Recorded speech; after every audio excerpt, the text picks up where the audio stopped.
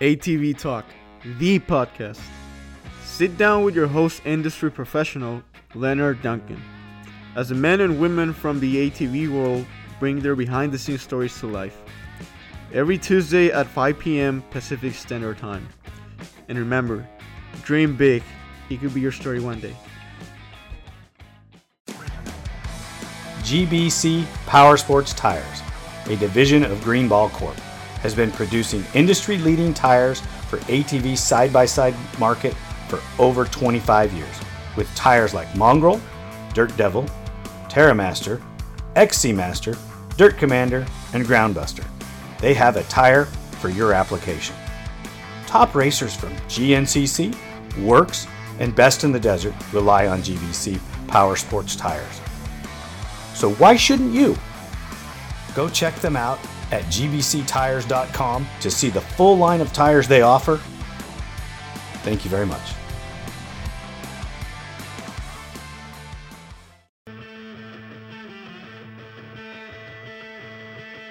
GPR Stabilizer, a leader in steering dampener technology, brings you the new Q5 Sport ATV dampener with better control and handling with an upgraded vane and seal system. Go check it out today, www.gprstabilizers.com, or call 619-661-0101. Don't forget to tell them ATV Talk sent you. Robin Page, welcome to ATV Talk. How are you, sir? I'm doing well. How are you doing? I am doing great. Hey, thank you so much for getting off the river early today and coming and talking with us. I really appreciate that. Yes, everybody's going to know because you're on vacation and you were playing today while the rest of us were working. Yeah. I feel bad for that. I bet you don't. I wouldn't. I mean, we don't get many vacations around here, but it is fun when you get to take a day away. Absolutely. This is one of we didn't go nowhere this week, so we're just kind of staying around the house and doing some things and just hanging out with the kids. Well, that's pretty awesome. And you said you guys were kayaking? Yes. I've got two teenage daughters, one 16, one 18. Oh boy. So there's always a little boy that's following them around, that takes some getting used to, but I learned to deal with it, I guess. Well, I have a 31-year-old daughter with 3 grandchildren, and her husband's name is Jason, and I love him like a son. But yeah, there's days, that's still daddy's little girl. Absolutely. I have 2 other daughters that aren't married. One's 26 and one's 23. One's 27 and one's 23. And at the end of the day, you just want them to be happy. You want them to be healthy and happy. And I had that conversation with my youngest one today. And that's the only thing I want, is for them to be healthy and happy. Exactly. And if that young man isn't treating you right, I will take care of it. Absolutely. Absolutely. I love the meme. I'm a grumpy old man with a shovel and an alibi. Yeah. And 2 gun safes full. Exactly. So just, bring her home on time. Right? Yep. Exactly. Hey, Robin, all kidding aside, thank you so much for taking some time today. I really appreciate it. What I really want to get into is I want to get into some old school cross country racing. I know that it's been a while since you spent some time playing in the mud with those boys, but let's get it from your perspective. What was it like back in the real days? Oh, it was like a big family. In those days, there were several of us. We were kids then, probably in our early 20s. Myself, my brother, William Yoakley, Billy Balance, his younger brother, BJ, Greg Goad, several guys right here in Southern Kentucky we hung out on the weekends, and we would go riding on Saturday morning or Sunday morning, cut up, picked at each other. It's like a good family, we traveled. Of course, like I said, we were kids, but we had some of the best times of my life during those years. I can honestly say that. That's pretty awesome. What class did you mainly race in when you guys raced back east? Well, of course, I started out, beginner class. That was back when I first started, and then worked my way up. I got to the, it was 4-stroke mod, and then we went to the Pro-Am. I think it was Pro Production, maybe class. It wasn't like the front row, was the second row. That was my last year racing, was in the Pro Production. So you rode 4-stroke Pro Production, or was it Pro Production? And it wasn't, they were still racing 2-stroke back then? Or yes. And the last year I was racing, they had changed over, and I believe it was 4 strokes only. I'm not 100% sure, because most of the 250Rs were going obsolete, and most everybody was going to the new 450, the YFZ, KFX, the TRX 450R. But I had the 400EX built by the best motor company in the world, Duncan Racing. Well, thank you very much. That was a really good setup that I had the roll front end, had the Axis. Mike Halleck was the builder of those shocks. Had the roll swing arm, ITP tires and wheels, or Douglas wheels. Tires were from ITP. But it was probably, I was telling somebody the other day, I wished I still had that bike. I sold it like a big dummy, but I wished I still had it. It was probably the best bike I ever had. And how did you do in that class on that machine? That year I ended up as runner-up. It came down to the last race at Ironman, and Greg True and myself were battling it out.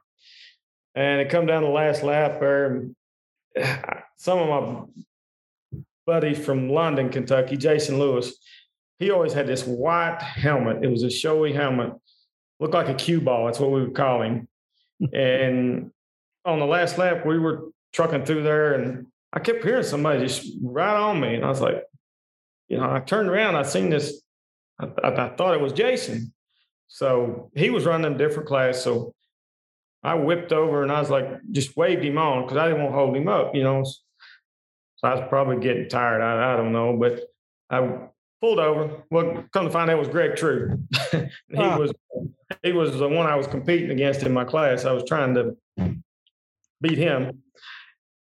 Anyhow, we let him, he's got in front of me. We ran through, and about a mile from finish line, cut through, caught him in a mud hole, passed him, started back up through there, and then I got behind some lappers, and he got back around me, and I'll always regret it, but it worked out the way it was. But I feel like I could have passed him right before the end, but I didn't try it, because I didn't want to take a chance on crashing, wiping him out. And it's just one of those things that you always think, what if? I guess. It's haunted me for a long time. Well, on the other hand, he should just be thankful that you didn't wreck him and you won the title, So yeah.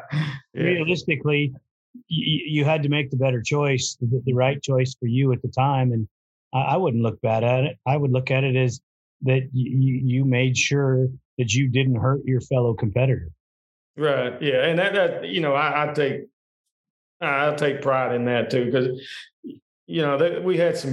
we met some great people the years that we were racing, and I enjoyed it. I enjoyed the company. I would, if I seen those guys today, I still consider them friends, even though I may not have seen them in 20 years, but there's some really good people. That's pretty awesome. That is really awesome. I hear good things about a lot of them. Had a few of them on the show. I'm still trying to track down a few others. Yeah. I can Everybody's understand. got a busy life, man. Everybody's so busy that you can take the time to reminisce about these things. It's pretty awesome. Yes. Correct me. I heard a bit of history, and I heard it. I didn't have any way. Well, I didn't research it on purpose because I wanted to talk about it.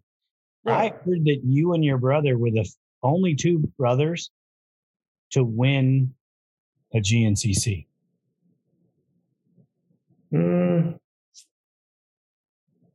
I never won the GNCC. I never won an overall. You never got an overall race win? No, I got 6th overall was my best. I finished. I didn't get we may be the only two to win. Like if he won the overall or won his class and I won my class maybe on the same day. That's what they were talking about. That may be true there. Yeah. It was kind of a competition between us.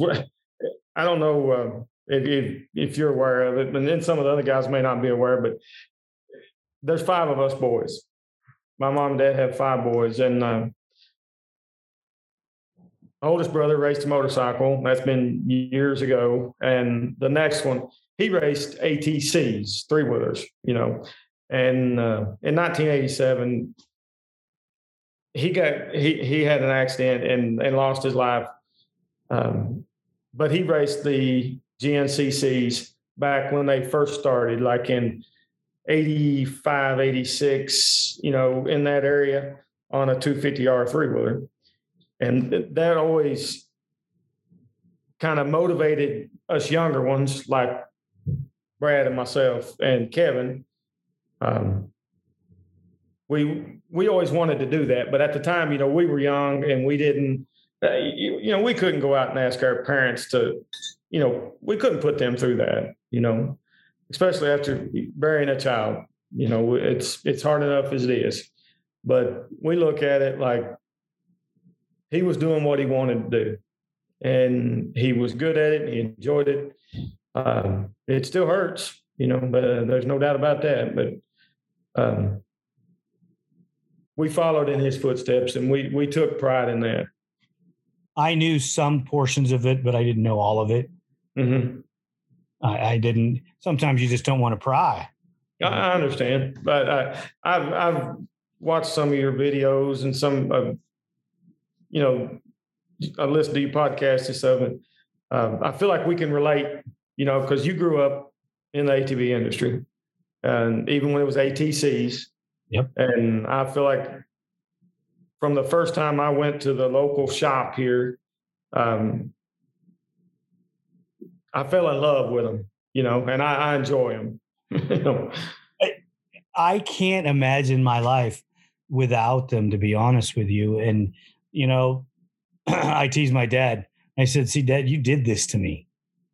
In 69, and he put me on the front of that 3-wheeler, and we started driving it around the yard, and he tipped it over upside down on that telephone pole, and my grandma's on the stairs freaking out, and my mom's up there watching, on the porch, and right then I was hooked. Yeah, just takes that one time. At 4 years old, I don't think I was ever going to do anything else. I mean, did I think I was going to make my living doing it? No, I never envisioned that. But right. Was I going to ride 3-wheelers and 4-wheelers my whole life? Yes, still do, still love it. And we get older, and I have, which anybody that listens knows that I have some physical issues that I don't get to ride as much because I can't hold on. So. Right. Little short stints, doing a little testing here and there. It's fun stuff, Oh, yeah. Sucks getting old, don't it? I'm not old yet. Yeah, that's what I hear. Yeah. I don't know, but it's. I may have white hair, but that's just a genetic defect in my young body, Yeah, that's why I'm bald-headed, too. My God only made so many perfect heads. The rest of them have hair on them, Right, there you go. There you go. Hey, my dad says that his mind tells him that he can still go fast. Yeah. I tell my kids all the time, my body may say that I'm old, but my mind still has a whole lot of kid in it. So, well, I told my wife, you married a 50-something-year-old adolescent, right? She gets it. She knows she has to listen to me talk about toys all the time. Yeah. Got my little man cave. That's my go-to spot. Right. Everybody's got them. I have multiple places I can go. I can go to Duncan Racing and hang out. I have a garage where I build race bikes and work on grandkid bikes. And then I can go into my dad's machining area where he machines parts. Or there's a treasure trove of photos in the garage that you can stare at for hours. Yes. I got a photo album out from my parents' house and started going through some old pictures a couple weeks ago whenever you and I first text back and forth and talked, and brought back a lot of memories, great memories. That's awesome. Let me ask, can I ask a personal question? Absolutely. Mom and Dad, how did they deal with you guys as you got older racing? They looked at it like, we're not out here, pardon my language, we're not out here raising hell and acting like a bunch of hoodlums. We were teenagers, but we were motivated to go race. That kept us out of trouble. That kept us from doing the stupid stuff that the normal teenagers got into. I'm not saying we didn't do anything ever stupid. We were focused more on racing. In our spare time, we were riding, and between us brothers and the Yoakleys and the Balances, it was every weekend we would get together and we would ride for a couple hours, and we'd stop and everybody would chit chat and laugh and cut up and pick at each other and talk about who crashed and who passed who. And then we'd take off again and go ride some more. And it was just some good times. We all grew up together. That's awesome. Unfortunately, you have to get older and have families, and you don't get to stay as close to one another probably as you'd like to. Exactly. Yeah. I see Billy Balance. I see him occasionally. He's got two daughters. It's close to my daughter's age, and see him at ball games and stuff like that. And William Yoakley, I see him 3-4 days a week.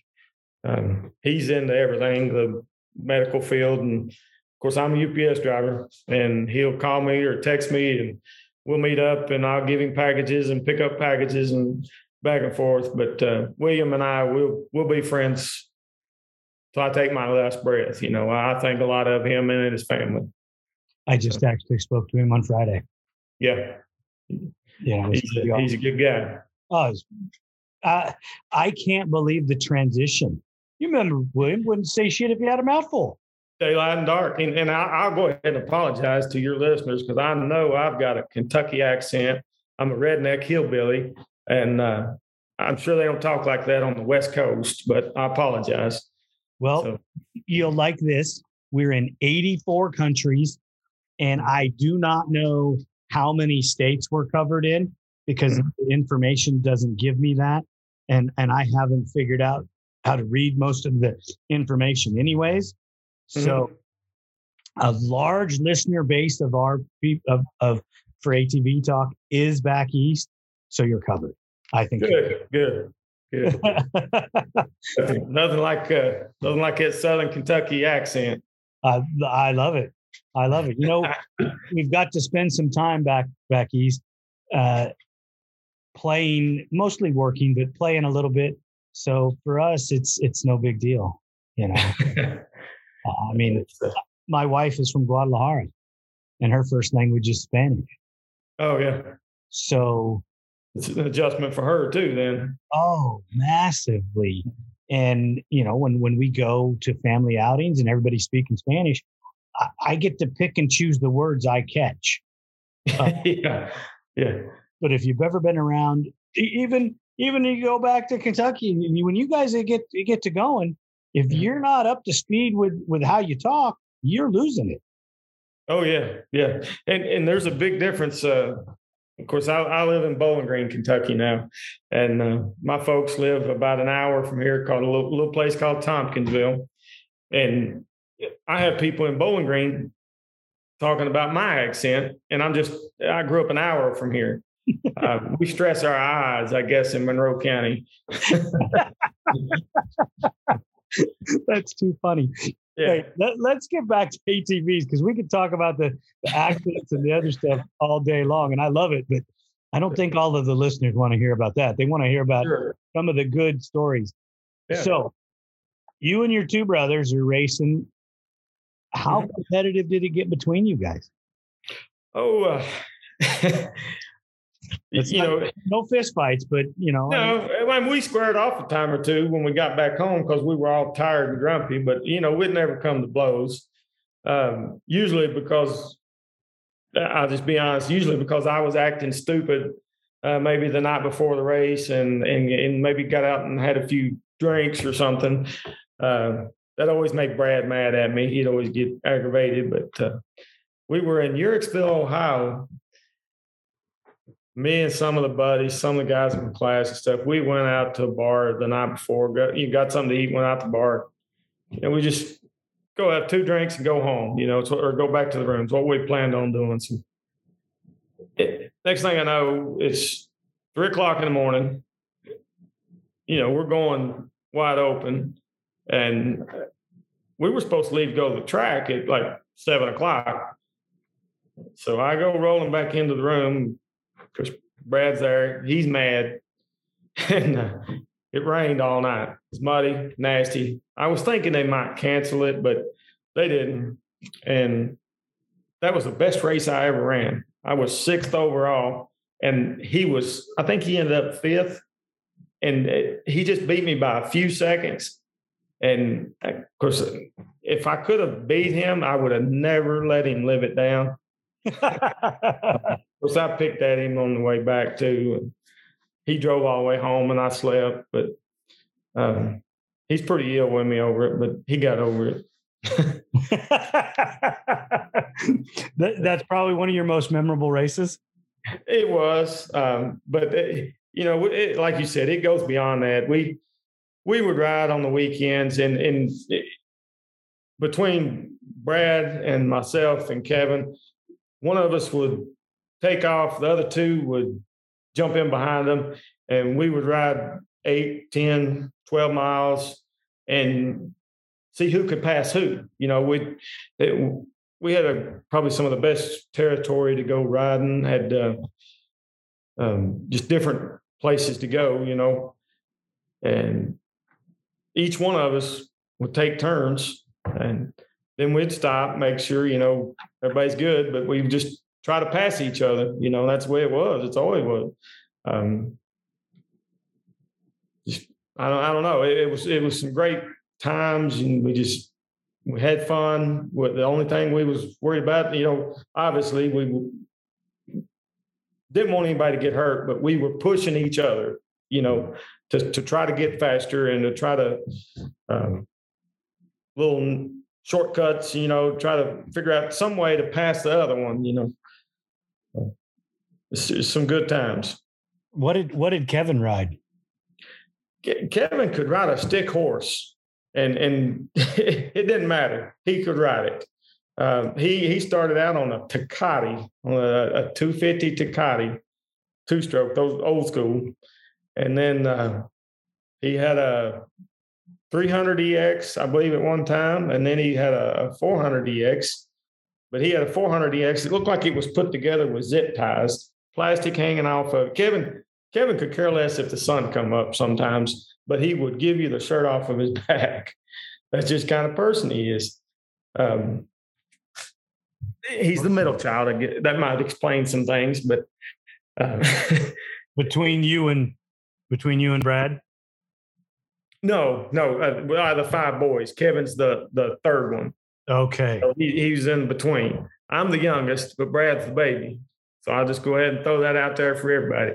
Brad was the baby, but I'm the youngest.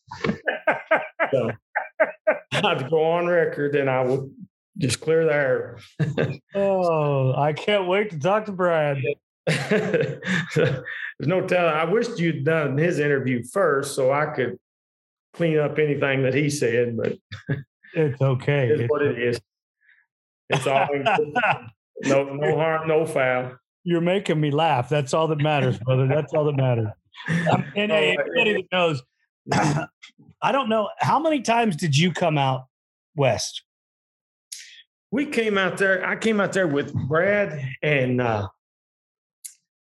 Jared Huffman, Chad Duvall, and what is his name? Larry Johnson. And we ran a 24-hour race. Correct me if I'm wrong, but I'm going to say it's 24 hours of LaFud. Does that sound correct? Yep. Yeah. And about Jay Goebel was there. He was part of that. We were part of that team. But about 30 miles into my loop, I wiped out. Of course, I think we all wiped out. But I broke my wrist and sat out there for 2 days. Didn't have a Tylenol. Didn't have nothing except beer and water. So they finished the race.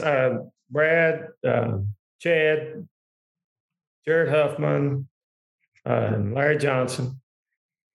And we won our class, our division, whatever. I think Doug Eichner, his team won overall, but for our class or whatever, I want to say we run 920 something miles in that 24 hours.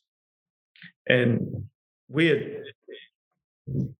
I'm not 100% sure, but I was told we had set some kind of record. I say we, but I my 30 miles counted something there, I guess. But set some kind of record there where we run so many miles on a 4-stroke in 24 hours.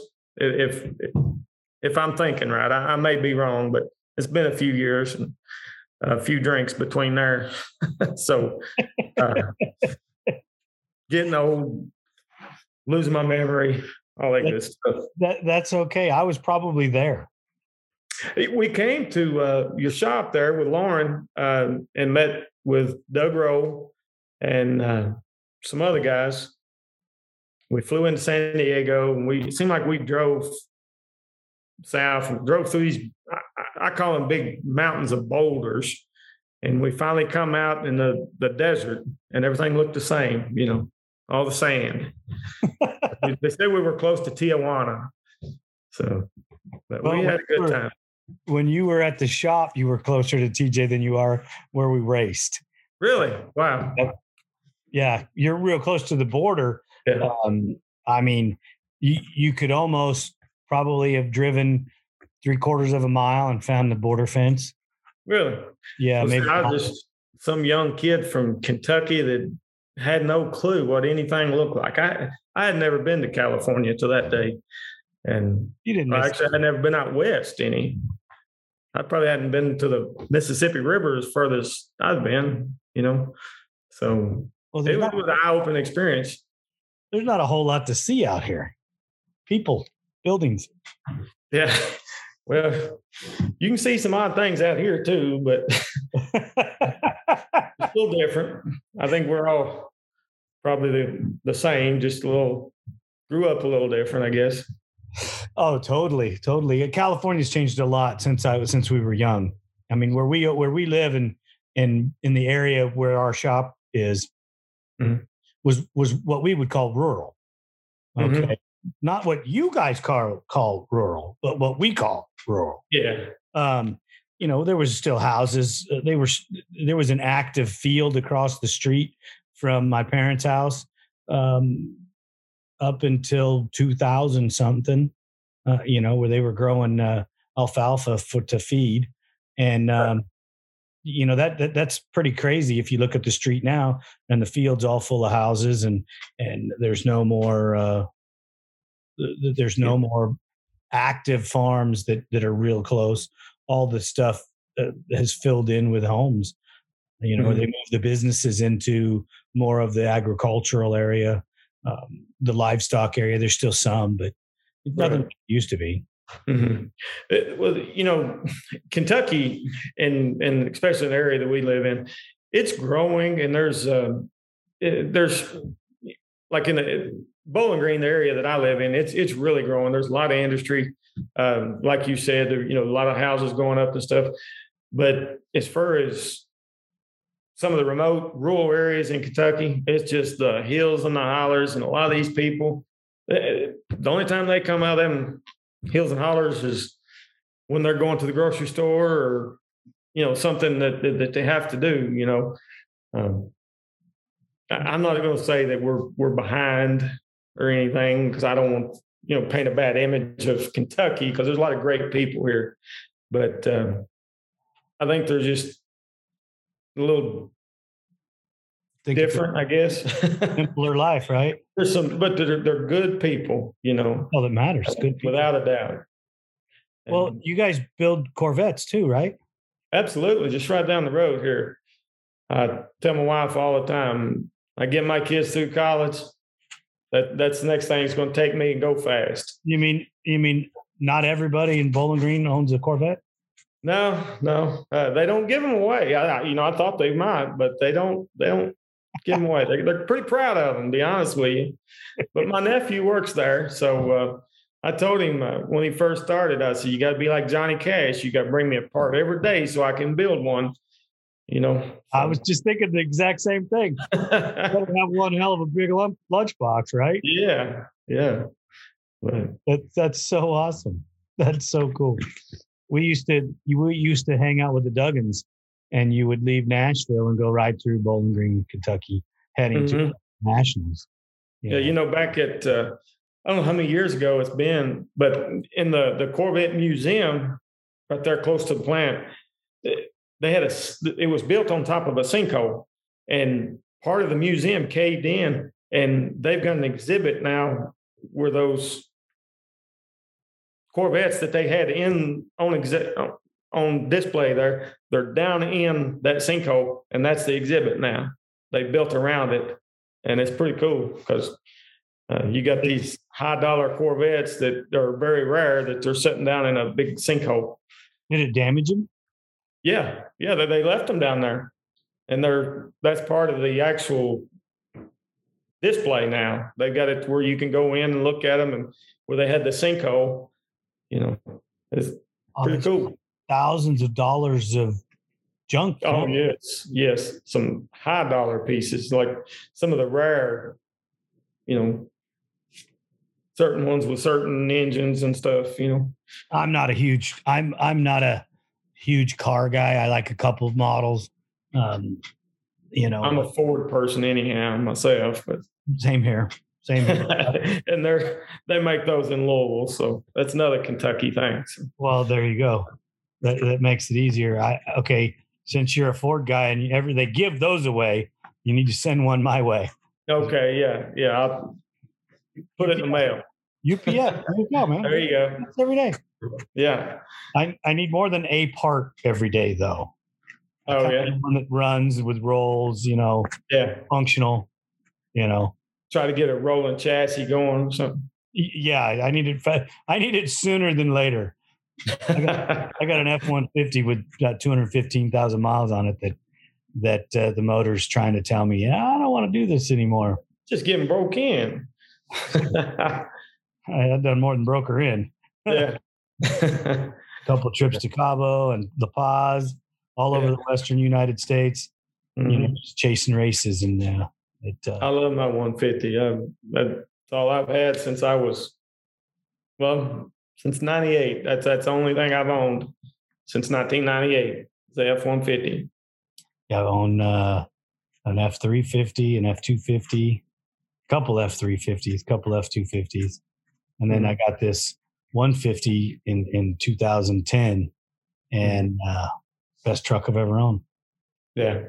I'm not saying anything bad about the Chevys. My brother's a Chevy lover, but I'm just not.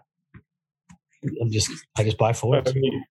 We know how brothers are, Love to hate them, Yeah. You can say anything you want about my brother. Just don't say it in front of me. Each family can only have one perfect child, just coincidence. And you and I are those two, I guess. So Yeah, our brothers didn't get that. I got all the looks and all the brains. Yeah. And if you believe that, yeah, I might be able to sell you some oceanfront property in Arizona. Yeah. So that's awesome. I should probably stop with the brother jokes, and all jokes aside, I love my brothers. I like picking at them just as they like picking at me. So, same way. I want no foul.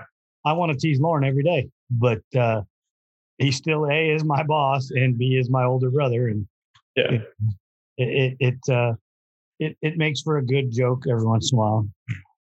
But in all fairness, when you break down my career and if you ask me about the successes I've had, I can't document them without telling you I did it with one man's engines. I didn't do it with multiple guys. I did it all with the one engine builder, and that's my brother. Right. Yeah. Well, when Brad and I first started, I started out on a Banshee at one time. That was the first bike I went out and purchased on my own. And of course, the Banshee's fun to ride, but it's not in my opinion, it wasn't the best handling bike. 250R was better in my opinion. But at that time, I just got out of high school. Brad had been out for a year or two. He'd been working, saving his money. He was building a 250R from the ground up. Each weekend, him and I would take a trip down to Rocky Ridge Racing at the time. That's been years ago.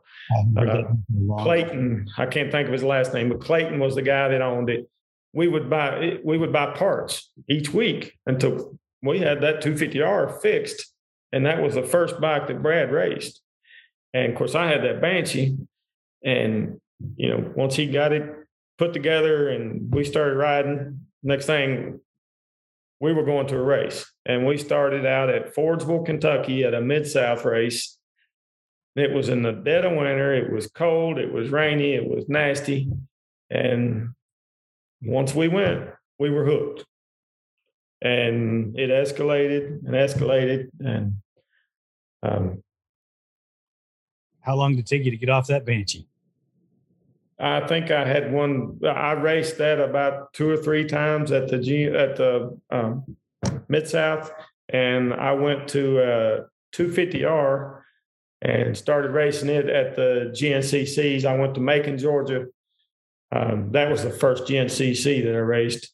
And I run the beginner class, and I won it. So I decided then that I was going to try to stick with the Honda or the 250R, and I raced it the whole season. Then the next year, that's when I ended up going back to a Banshee because I found one. At the time, I thought it was a good idea. Gary White had a Duncan Racing Banshee, and I always saw him at the Mid-South races, and I always looked up to him because he was a Banshee guy and he could win. He was fast. So I thought, that's what I want to do, because I didn't want everybody to think that I was, following in the footsteps of Brad, because Brad rode the 250R and, he was fast on it. There's no lie about that. But I thought, well, I'm going to be different. I'm going to ride the Banshee and I'm going to show people that I can be fast on it. I did all right a few times, but it seemed like I kept it tore up more. I didn't have the same setup. And obviously, I didn't have a good as bike as what Gary White had. I didn't have the Duncan motor, didn't have the rollaway arms, and it was basically a bone stock Banshee with a big tank on it and some tires and wheels, basically. And it's hard to go race something like that. Some days, yeah. It's not only hard to go race something like that, it's hard to go race a Banshee, period, anywhere. Yes, but they're fun to ride, and I love listening to them. If you got like a 2-into-1 Motorfast or one of the Paul Turners on it just sounds good. Yeah. Yeah, that's true. I get it. I mean, I build them. It was a mind game. It made me feel like I was going fast, but I wasn't. I hadn't heard Gary White's name in a long time either. Yeah, I still keep up with Gary on Facebook. He's racing cars now, drag cars. Like I'm on his either a Toyota Celica or a Supra, maybe. But he's doing well, doing real well. Well, that's awesome. Yeah, because he came out and raced the Baja race and burned a 400EX to the ground. Mm-hmm. Yeah, they Doug Hayes was with him, and somebody Rick Stanley. A lot of those guys from out on this end, Kentucky, Tennessee, Alabama. A lot of those ran the Mid-South races, and we would see them there, and then that's some of the GNCCs too. There was some good times. So did you guys go back and run more of the Mid-South, or did you guys just started only doing the GNCC? No, it started out on the Mid-South. You know, that was kind of our thing because it was closer, I guess, and wasn't as expensive. You know, you could go to a Mid-South race. Usually you could leave on a Sunday morning and be back Sunday night sometime. 4 or 5 hour at the most one way. Usually a couple hours could get you there. But there was on numerous occasions, especially if I didn't do good at a GNCC on Saturday, we got home at midnight.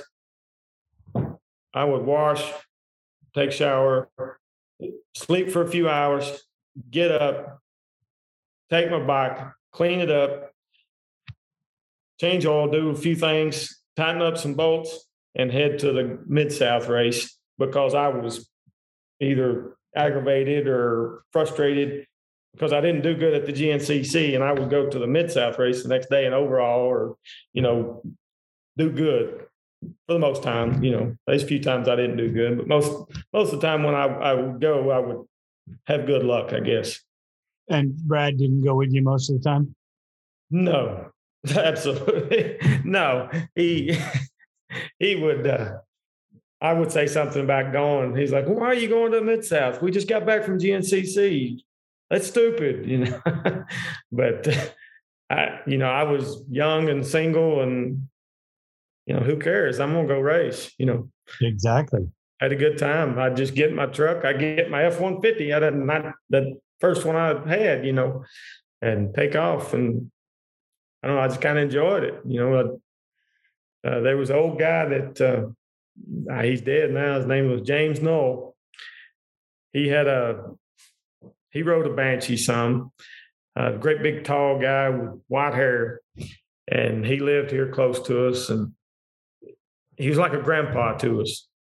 And he had a big Wolverine, and he would go to the Mid-South races. He loved ATVs, loved four-wheelers, and he would build them and do all this stuff. But he would always go to those races on Sunday too. And when I come pulling up, he'd say, there's one of them damn Page boys. He said, he's going to win today, I just never will forget that. And I'll always like James. He was a good guy. That's awesome. So you had more success at the Mid-South races, or you just liked them better? No, I didn't go to them. I didn't run the whole series or anything. I just, like I said, I guess I was on the days, if I had a bad race on Saturday, I just had in my mind I needed to go at least get some track time or maybe get the extra practice or something, because I was not satisfied with what I'd done maybe on that Saturday. So kind of get a little redemption, I guess, to go Sunday. And I could go run the pro class and overall and might make a couple $100 too. And it would be what I spent that weekend, maybe recoup some of my money. So hey, I get it. I totally get it. Working 2 jobs and I mean, it was expensive, even, if you didn't have to take your family or whatever. But my mom, she would go if we were at, she would go to almost every single GNCC with us. If she was able to go, she went, I guess I should say, because there's a lot of times her and I, Brad and, some of the other guys would take off Friday morning because they would be pulling a trailer and had all the bikes loaded up, and they would go on, walk the track and stuff. Well, I had to work on Friday and Friday night. I may work till 10 o'clock on Friday night. I'd drive an hour down the road, meet my mom. I'd let her drive for a couple hours so I could sleep. And then I'd jump over and take off and drive the rest of the way. And we got to the track. I was ready to race, going on 2 or 3 hours sleep. We would drive from Kentucky to up in Pennsylvania somewhere, and 7-8 hours, and it's race time. It's time to go. We put a lot of miles, but putting your clothes on as you're jumping out of the car and running. Yes. Now, that was easy when you were young, but once you got a little older, it got tougher. But isn't it so sweet to go to the starting line nowadays? Yes. Yeah. That 10 seconds. I hear them call that 10 seconds. It gives me cold chills every time I hear it. I like it. I think missing the pointing down the line, and there was a starter at Works named Homer, and he did it the same way every time, and he had a little tell the flag was coming. And once you learn that tell, you were on, and the race was on, and he would his finger would move when he held that flag, and his finger dropped. The flag, he was throwing it. Right, yeah. It was like a second delay or less, but you see that finger move, you dropped the hammer because it was coming. Yeah, I took it personal. I took pride in getting the whole shot, because I felt like if I break and don't finish the race or something, by golly, at least I'm going to look good on the whole shot. I'm going to get the whole shot. I'm going to be the first one to that corner to make that turn. Yep. And I'm going to keep it pinned until I do. So if the motor can do it, it was going to go. So. And if you're in my way, look out, because it's going to get. Hang on. Well, you guys raced all the GNC stuff with no Nerf bars and no heel guards, correct? No. Now the Nerf bars, I never was a big, fan of those. I mean, I'm not knocking them, but they felt like they got in my way more to me. Well, on a foot bike, I get it, because you guys are tree roots, trees, mud. And you never know when you're going to have to jump off the bike and pick it up and get it around a tree or get it out of a mud hole or whatever. And you didn't want any extra weight, because after 2 hours of hammered down, just grueling, hard racing, if you get stuck in a mud hole and you've got an extra 30 or 40 pounds of mud caked on that bike, it's all you can do to get it out. It's going to zap you. You don't want anything extra, that's for sure. What is the big allure to race in the mud? Skill. I always loved it, because especially once I started on a 4-stroke muddy race, that's where you see the guys that don't make what I call goobers. I ain't gonna say anybody, but it takes somebody to be able to keep that bike from, like on your off camera, keep it from sliding into some trees and getting hung up. You got to balance it out. It is kind of hard for me to say, I guess, but I felt like I always done better on the muddy races, because I just feel like it took a little bit more skill. That's just my opinion, some people may tell you different, but that's just my opinion. I've always looked at it as racing in the mud was a waste of time. It trashes your bike, that's for sure. Yeah, that's because, I'm just thinking of the dollar signs. I had to take it back home and rebuild it. I just finished it. Now I got to do it again. Yeah. Yeah, it's expensive. But You're not going to give me like 3 races. I got to do it again. So if I were a guy running a race team in the woods, I'd build 4 bikes. I'd say I can't do this unless we have 4 bikes. yeah, it's about, it's hard to do it on less than 2. I know that. Yeah, because I'm going to have 1 racing, 1 ready, 1 I'm finishing, and 1 I'm starting over on because you destroyed it in the mud. Yeah, and that's not even counting a practice bike. Oh, yeah, I ain't going to work on that. You got to do that. Yeah. I'm too busy. I'm too busy working on all the race stuff. I can't do practice bikes. Mm-hmm. At least I try to stay away from them. Sometimes you have to freshen them up because they destroy them so bad. Yeah, yeah. I think that the bike that we had at the desert was destroyed pretty bad too. One we had out there at LaFud. Well, that terrain, and then 24 hours, that just ate its life. Yeah. It's like racing the Baja 1000, dude. It just eats its life right there. If you go race the Baja 500, you're 8-ish hours into the race, maybe 10. You pick 10 hard hours on that. That's 500 miles. Oh yeah. Do the 1,000. That's 20 some hours. Did you just the damage done to the chassis and the motor? People just don't get it. Right. I know there's people that try to race back-to-back 1000s on the same bike, and what are you thinking? It was wore out after that race. You got to replace everything. Well, you at least got to go through the motor and make sure the crank's good. Probably put a new crank in there because you ran through the dirt or you ran dirt in it. The oil broke down. 3 hours or 4 hours into the race. So, come on, guys. Don't give me an impossible task.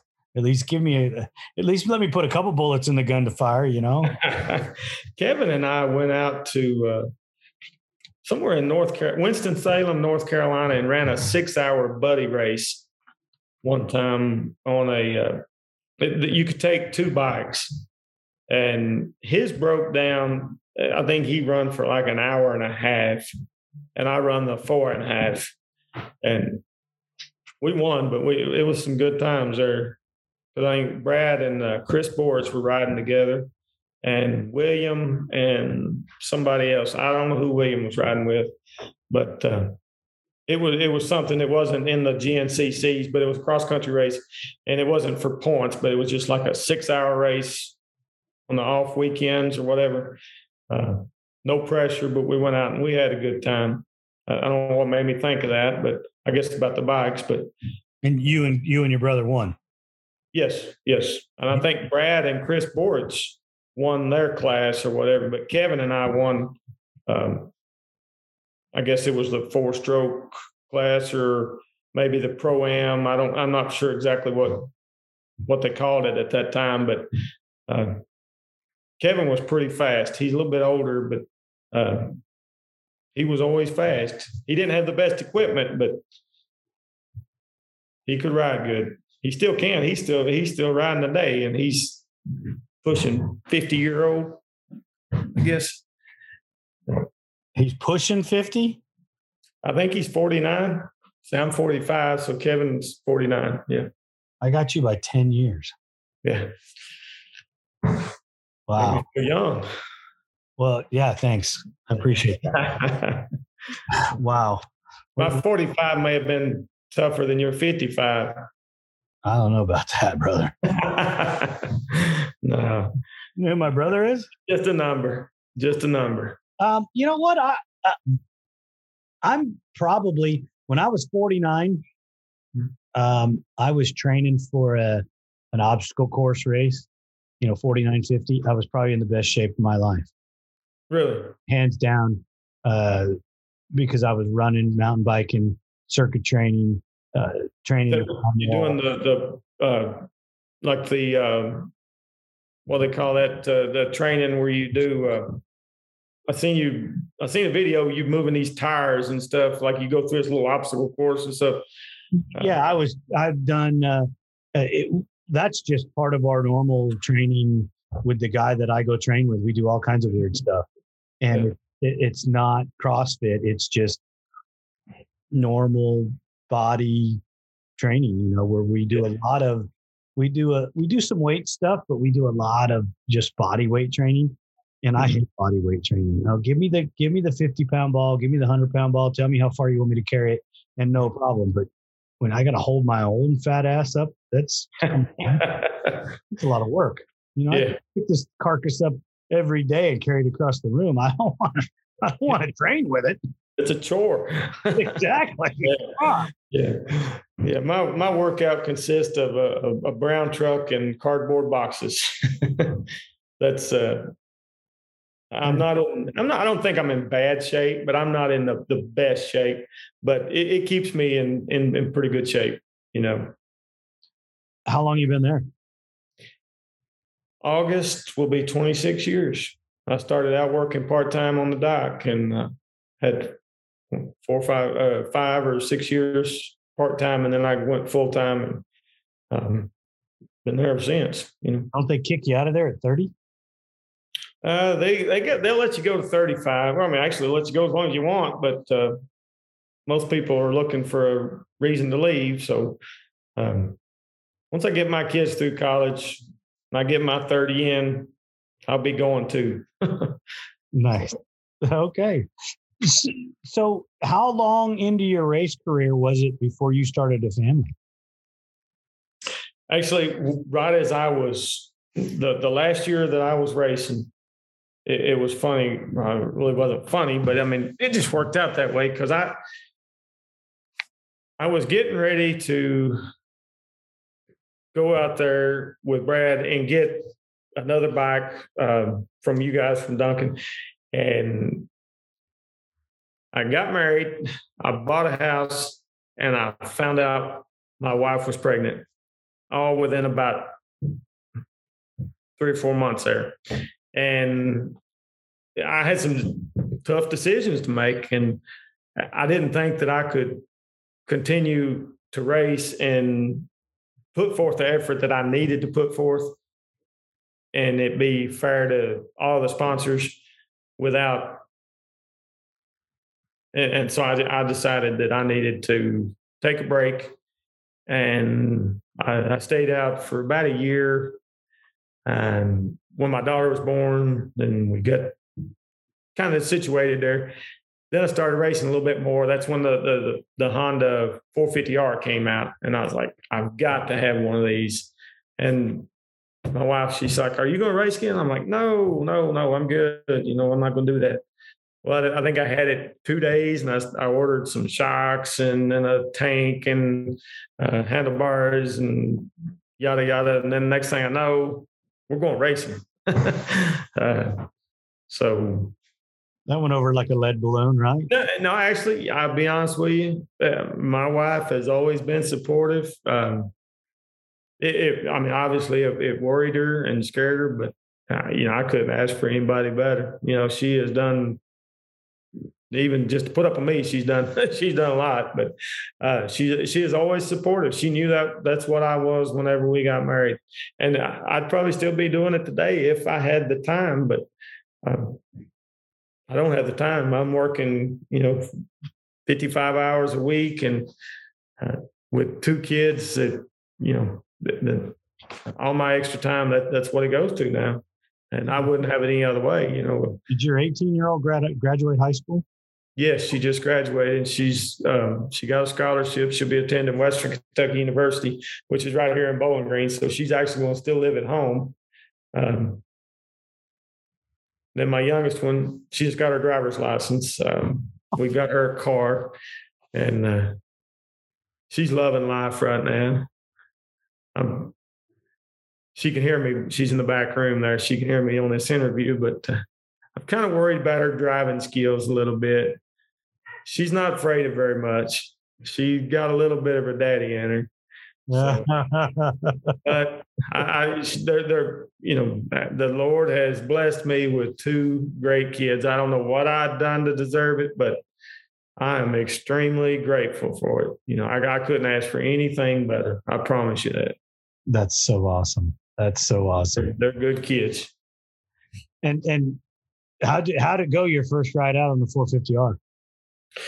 It was an adjustment, especially coming from the 400, because the setup that I had on the 400EX, of course, with a roll front end, I think the axis shocks and stuff. When I got on the 450, I loved the way it handled, except for the turning. It didn't seem like it would. The front end would want to push with you a little bit. That was like the first ones that came on, and then other than that, I felt like it was a great bike. It handled good, but my only issue was the turning. Basically, I think the steering stem maybe. There's a stopper down at the bottom. I think that they redesigned that on the next year model or whatever, where it would cut a little bit sharper. Or maybe it was something to do with I think the one that I had stock A-arms on it. They may have fixed that with some aftermarket A-arms and stuff, but at the time they hadn't came out with any. So, well, they fixed the rear shock issue. Well, Elka did by putting a long travel link on there. And it's not bad on the 06 ups, but those 0405s, man, they wanted to kick you over the front of the bars. Well, after a few years, of course, I rode that one for a while and stuff. But I'm trying to think how long it was ago. I had a 450R and I fixed it all up. Had a roll front end, Elka shocks, the Elka linkage in the back. Roll swing arm, got it all up. And I went to a Mid-South race, and that's when Bill was still racing, Bill Balance, because Bill won. His brother-in-law, was it Taylor Kaiser? Is that his name? Yeah. His brother-in-law got second, and then I got third. And I came home that next weekend and priced it to a guy and bought me a boat. Oh. Thought it'd be a good one to go out on. I got beat by two pros, and I hadn't been racing in probably 4 or 5 years prior. So I felt like I'd done pretty good. So, well, that's one way to go out. Yeah. That's pretty cool. Because both of those guys, well, obviously Bill Balance, who doesn't know him? But Kaiser was no slouch either. No, he's fast, very fast. Did he quit racing as well? I'm not for sure. I know he married Bill's younger sister, and I used to see him out there when I was working. I would deliver it to Bill's shop and talk to him. And I'm not for sure if they still live here or maybe he moved back to wherever he was from before that. But really nice guy, and nothing but good things to say about him at all. They were always good to me. So that's awesome. Yeah, I did a little bit of talking with Bill in the background years ago, like 2011, and haven't been able to track him down here in the last year since I started doing ATV talk. But I'm sure that someone's going to come across him and he's going to figure out that I'm looking for him, because I know he's got a pretty cool story to tell.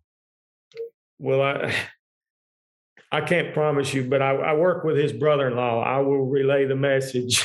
So Bill will claim that he's a busy man, but anytime I see him, he's either fishing or hunting or playing golf or, he will claim that he's a busy man though. So, but that's okay. He might just be busy. Yeah. I'll be busy doing fun things, I guess. Or busy pondering his thoughts, Yeah. No, my wife. They have a big farm right outside here, and I think he does do a lot of work there. That's what I heard, that he was farming. Mm-hmm. Got a really big farm out there, and that's a full-time job and plus, isn't it? Absolutely. What does it get harsh winters where you guys are? No, not bad. We may have 1 or 2 snows, nothing major. It's we're pretty mild here. Maybe average temperature. It'll get down. It'll get 20s or something, but most of the time, it's average weather. It's not 30s, 40s, something like that. You got to figure where I live from, dude. The average weather to me is, I'm still wearing shorts and T-shirts. Oh hell no! Yeah, we have winter. That's for sure. I think this year we had a couple snows, maybe 4 or 5 inches or something. Once or twice a winter we'll have a decent snow or something like that. But brother, if I go to work and it's below 40, I sit in the office until it's like 50. It's too damn cold. You can't do nothing. Yeah. I don't know how you guys do it. That would be a nice luxury to have, Dude, maybe the Kentucky people are a little bit tougher than the California people. What do you think? Yeah, hands down. Not going to argue that at all. I'm just kidding. I'll take my loss. No problem. You get a little jealous. I'm jealous, to be honest with you. If I could talk my kids in it when they graduate college, go somewhere where it's warm, because I'll be ready for retirement. That's where I'm going. Where are you going? Florida? I hope so. Well, you better buy your house now. Oh, yeah. I was just talking to Thomas Brown, and he said they're struggling. They moved. They just moved down there. He's going to go to school to become a fireman. And he says, yeah, we're looking for a house. And he says, there are none. Oh, that's the way it is here. It's selling faster than they can build them. Yes. Yeah. I mean, that's especially in the Bowling Green area here where I'm at, that's the way it is. It's a seller's market. You can't, it's hard to find any builders that have access to the materials to build a house right now. And a lot of these factories, like actually the GM and some of these other factories, are moving people in left and right to work in their factories. And it's just populated. And of course, Bowling Green is a refugee city, and they're getting a lot of immigrants in here, but it's growing just leaps and bounds. That's got to be a crazy accent, right? Yeah, it must be part of that Kentucky in me, but the less people, the better off I am. I don't like big crowds. That's just me. What I'm saying is if they have an Arabic accent and then talk. Yeah, the accent on top of that, whole boy. I do good to understand English. That's just me. Yeah. Oh man, you're killing me, Smalls. Robin, I want to thank you so much for coming on ATV Talk. I know that we've been playing with this idea for quite a while, and I really appreciate you taking the time with us. Congratulations on your daughter graduating and also her endeavor into college. I know that is a big step for any child. And the baby girl is probably just going to run you ragged. I would think so. But I appreciate you saying that. It's been great catching up with you. I really enjoyed it. It's brought back some great memories, and I've been sitting here the whole time, and I've been thinking about some of the guys that we hung out together, and some of my I consider them some of my best friends. I may not talk to them in 8, 10, 12 years, whatever, but I will always consider them friends, That's awesome. It's brought back some good memories. And I know you like to beat up on your brother a little bit, but that's okay. Brotherly love. Exactly. We all like to beat up on our brothers. So I'll let anybody in the world say anything you want about me. Not so much, about him. I agree. Just because I'm cussing him doesn't mean you get to. Right. I'm allowed to do it, but right. They're not. Exactly. Yeah. Well, I'm going to, as I do with just about everybody I talk to, I'm going to give you an invitation to come back to ATV Talk with me, probably get together with the chat group and bring you in with a couple other people that we can tell some stories and maybe take a little pressure off you so you don't have to be the one thinking up all the stories. That sounds great to me. Absolutely. Excellent. I really appreciate that. We're gonna get that lined out for you, and I'll be back in touch. The team here at ATV Talk would love your feedback. Please email us at hello@atvtalkpodcast.com. Brought to you by Take-Two Custom Tees. Screen printing experience that is dedicated to quality and customer service every time.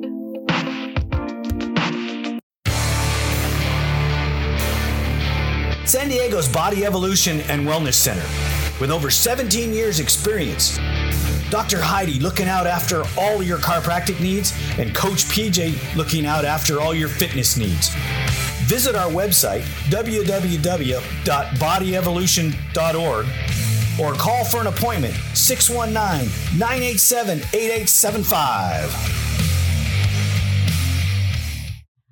Duncan Technologies International. More than 33 years in the industries building racing programs and ATVs around the world. We build winners. Thank you for listening. We hope you enjoyed the episode. If you did, don't forget to rate us on all the available platforms and share us with your loved ones. Follow us on Instagram and Facebook for more ATV Talk news. See you next time.